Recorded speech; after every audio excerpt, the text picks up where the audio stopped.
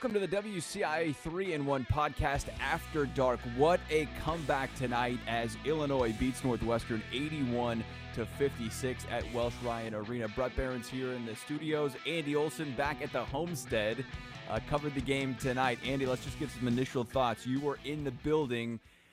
Take me through that first half and what it was like there. Seemingly, Illinois couldn't stop his own defense, couldn't do much of anything, couldn't stop turning the ball over, to that second half where it was a complete flip of script. Yeah, I mean, it's hard to kind of compose my thoughts. I mean, first of all, since it's so late, there should not be any more 8 p.m. start times. But when you look down your camera, you're really only focused on getting the shot. So a lot of times, you'll miss out on some of the things just because that's what you're so focused on. But in the first half, it stood out. It stood out so much that Illinois was having so much trouble, like you mentioned, the zone defense, that the offense just wasn't able to get anything going against them. And I don't know the reason why for that. Clearly, something changed at halftime, and I'm sure we'll get to the second half in a second. But in that first half, the team just seemed down. You could tell that the Northwestern bench was way more into things than the Illinois bench. And clearly that was something that Brad Underwood had mentioned, because I'm not sure if it came off on the TV cameras at home, but the Illinois bench was loud in the second half. But, for that first half, the defense wasn't there. Northwestern was easily able to pick them apart. And they just weren't able to. It seems like anytime they went down the court on offense, they were just going to get a bunch of hands in their face, and they weren't able to do anything about it. So the way that the script flipped on this is just miraculous. I think that we all know that Illinois has talent on paper, but the way that they were playing in that first half, if they were going to do what they did in the second half this year, there's no way I thought it would follow what they had put out there in the first half. It was just wild to see that kind of turnaround, Brett. Yeah, and it shows a lot of maturity from this team. It shows a team that is resilient and wasn't going to give up. And whether you believe what Brad Underwood said after the game in his post-game press conference, that he didn't really have to say a lot, that they, essentially took it upon themselves. And I think that's partially true. I thought it was funny, I give him the old dad line, I'm not mad, I'm just disappointed, which I thought was hilarious as a dad of three myself. But the fact that they were able to rally at halftime, that they went into the locker room and figured it out, I think that shows a ton. And when we look back on this season, Andy, this is going to be a game we're going to look back at and say, man, they showed a lot of heart, and they were able to find a way to get it done. Stats by Stats reporting that Illinois is the only Division I team in the last 25 seasons to trail by 15-plus points at halftime and yet win by 20 or more. It's just incredible how Northwestern made 2 shots in the second half. That's it.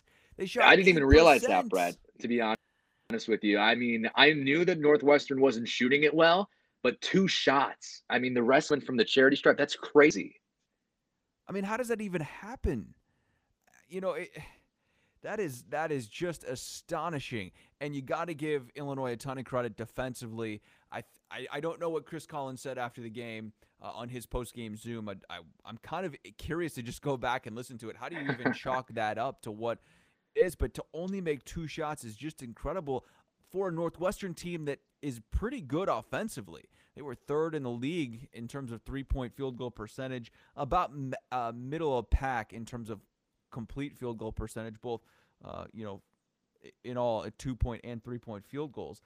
But Illinois is just dominant in the second half. It's unbelievable stuff.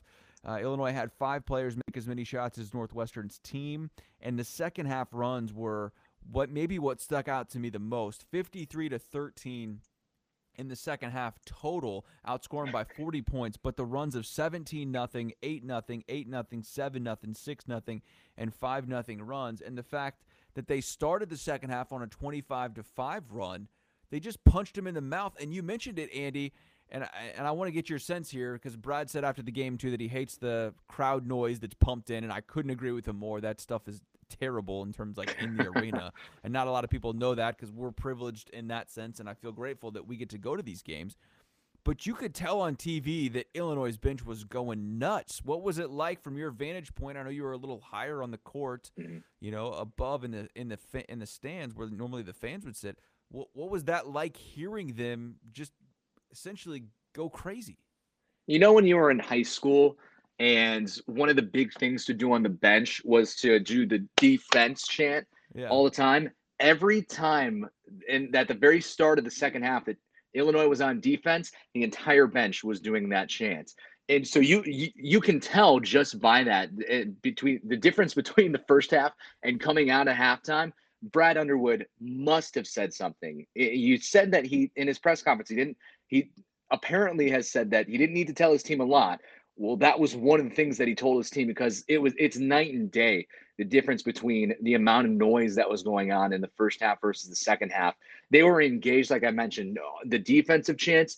Anytime there was a huge play, you saw, cutaways were a dream tonight because you just go to the bench after a big basket was made because you have your Kofi flexing, you have your Coleman Hawkins is always a great one on the bench to go and get a shot out just because he's always engaged with the game. And it's as if Underwood had to remind them that Northwestern wants to beat them bad. Not only because it's that in-state rivalry, it's because they're a top 15 team. He had to remind his team that they have the target on their back.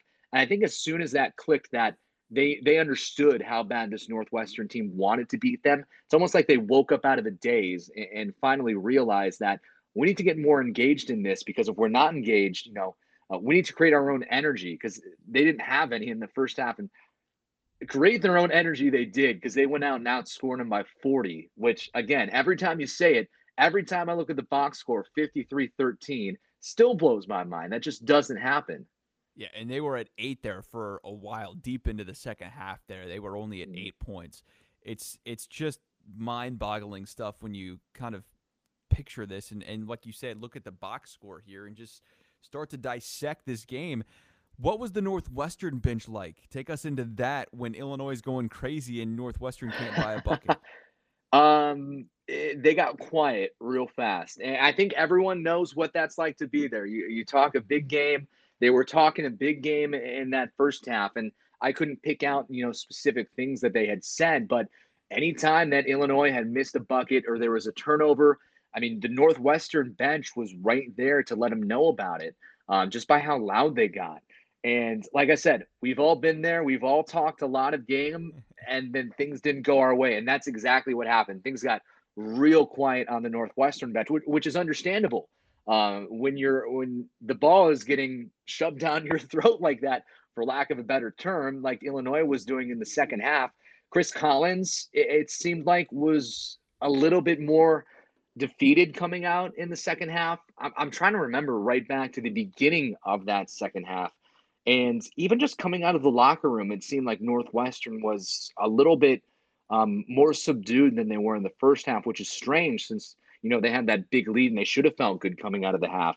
And just a comparison, you talk about that zone defense. One thing that I did pick out was that every time that Illinois brought the ball up the court, Chris Collins is yelling hands. Everyone on the Northwestern bench is yelling hands because you saw it in the first half. Zone Yeah. defense, Northwestern had the hands up. They didn't want anything going inside. Anytime that the ball got to Adam Miller or Trent Frazier on the outside, someone from the bench is yelling shooter because they want their guys to close out on him. They don't want any open shots for those kind of guys. You didn't hear that in the second half. And you have to wonder if it happened after the run that Illinois started going on to begin the half, or if they just came out flatter because they saw that they handled Illinois in the first half and they weren't expecting that.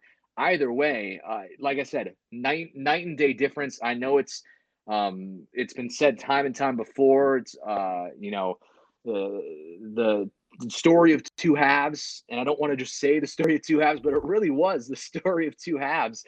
I cannot explain how different just the game was, between those two. I know that place would have been going nuts with a lot of Illini fans. Every game I've covered up there at Welsh Ryan, there's a huge Illinois presence, and you saw that. Did you catch the tweet from Josh Whitman? Or I think the Illinois men's basketball account tweeted it out. He was hugging the team. He was into it. I think you just got the momentum sense of what a win like this can do in a favorable part of the schedule. Illinois needed this win to continue here because things get really, really tough at the end of January and at the start of February. Here's more on Brad saying he's never seen anything like this and what we mentioned before about being disappointed at halftime. I don't know if I've ever seen anything quite like that game. At halftime, I didn't say a lot. I was more disappointed in the way that we chose to perform, and we chose to perform poorly, very sloppy, and with very very little energy. I think that is where this program has gotten to, in that these guys were mad at half. They were upset at themselves. They were really disappointed. And to come out in the second half, hold the team to 8% and 2 field goals, I've not been a part of that. Yeah, I don't know if I've ever seen that. Brad's been around a lot longer than I have, me and you combined in that sense. But, when you look at the box score, Kofi goes for 18 points, 12 rebounds, another double-double for him. He's just a machine in Big Ten play and non-conference play. Ayo Dosunmu, 15 points. He puts up 5 rebounds as well, 6 assists for him. Turnovers the issue in that first half, like you mentioned. I can't hear you right now, Brett. Okay. Well, we're going to keep going here, Andy, and I'm going to hope that you can get back with us. 11 turnovers in the first half for Illinois, and they limit themselves to just 4 in the second half. Pretty incredible stuff that they were able to clean up what was a sloppy first half. And look, we mentioned with the zone there as well. Trent Frazier and Adam Miller, both with 14 points as well for Illinois, and no one else in double figures. No one had more than 6 after that. The thing that stood out to me from Northwestern was Boo Buie's scoreless in this game. 0 for 6 from the field, no free throws. He is a huge part of what they do. They were led by Robbie Behrens, 11 points. No one else had double-figure scoring for Northwestern. Let's hear from Kofi Cockburn on what he thought of this second-half turnaround for the Illini. I've never been in anything like that. And you saw it, man. You saw how we reacted to it. You saw how I was in awe, man. Like, just being on the floor, watching that happen, being a part of it, it was a really good feeling. I can't explain how happy I was. I was in so much joy. I didn't realize fatigue. Like, everything lost sense. I was just out there running, playing, enjoying myself. That's a really good feeling. Kofi Cockburn said he has never seen anything quite like it. I don't know if I have either. Pretty incredible stuff that Illinois was able to put up, 53 second half points, and the defense limiting Northwestern to just 13 points in the second half in the 81-56 win. Andy, you got me back? Andy does not. It's late night. It's after dark. It's 12:15 now, Friday morning here after Illinois improves to 9-3 on the season, 5-1 in the Big Ten, and that's notable as well. The last time Illinois was 5-1 in the Big Ten, anybody guess?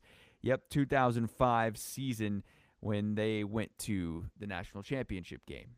I think they cemented themselves a little bit tonight as a legit Final Four contender, Big Ten title contender, to be able to do this, to be able to come back, to have performances like that in the second half from Ayo Dosunmu and from Kofi Cockburn. They're 2 stars. They are going to lead Illinois into the promised land this season, and tonight was another step forward for them. Andy, I know you can't hear me, but it's been fun. We're going to wrap it up here. It's getting late. You got a drive back tomorrow, and we got more coverage tomorrow as well here on WCIA. We will hear from new Illinois defensive coordinator Ryan Walters tomorrow, the first time that we will get a chance to talk with him as Illinois' defensive coordinator. He is making the move from Missouri to Illinois, so we will talk with him at noon tomorrow. Marley Weirder will report on him and what kind of defense he wants to bring to Illinois, but all hoops tonight and a big win for the Illini, 81-56. For Andy, I'm Brett. This has been the WCIA 3-in-1 podcast.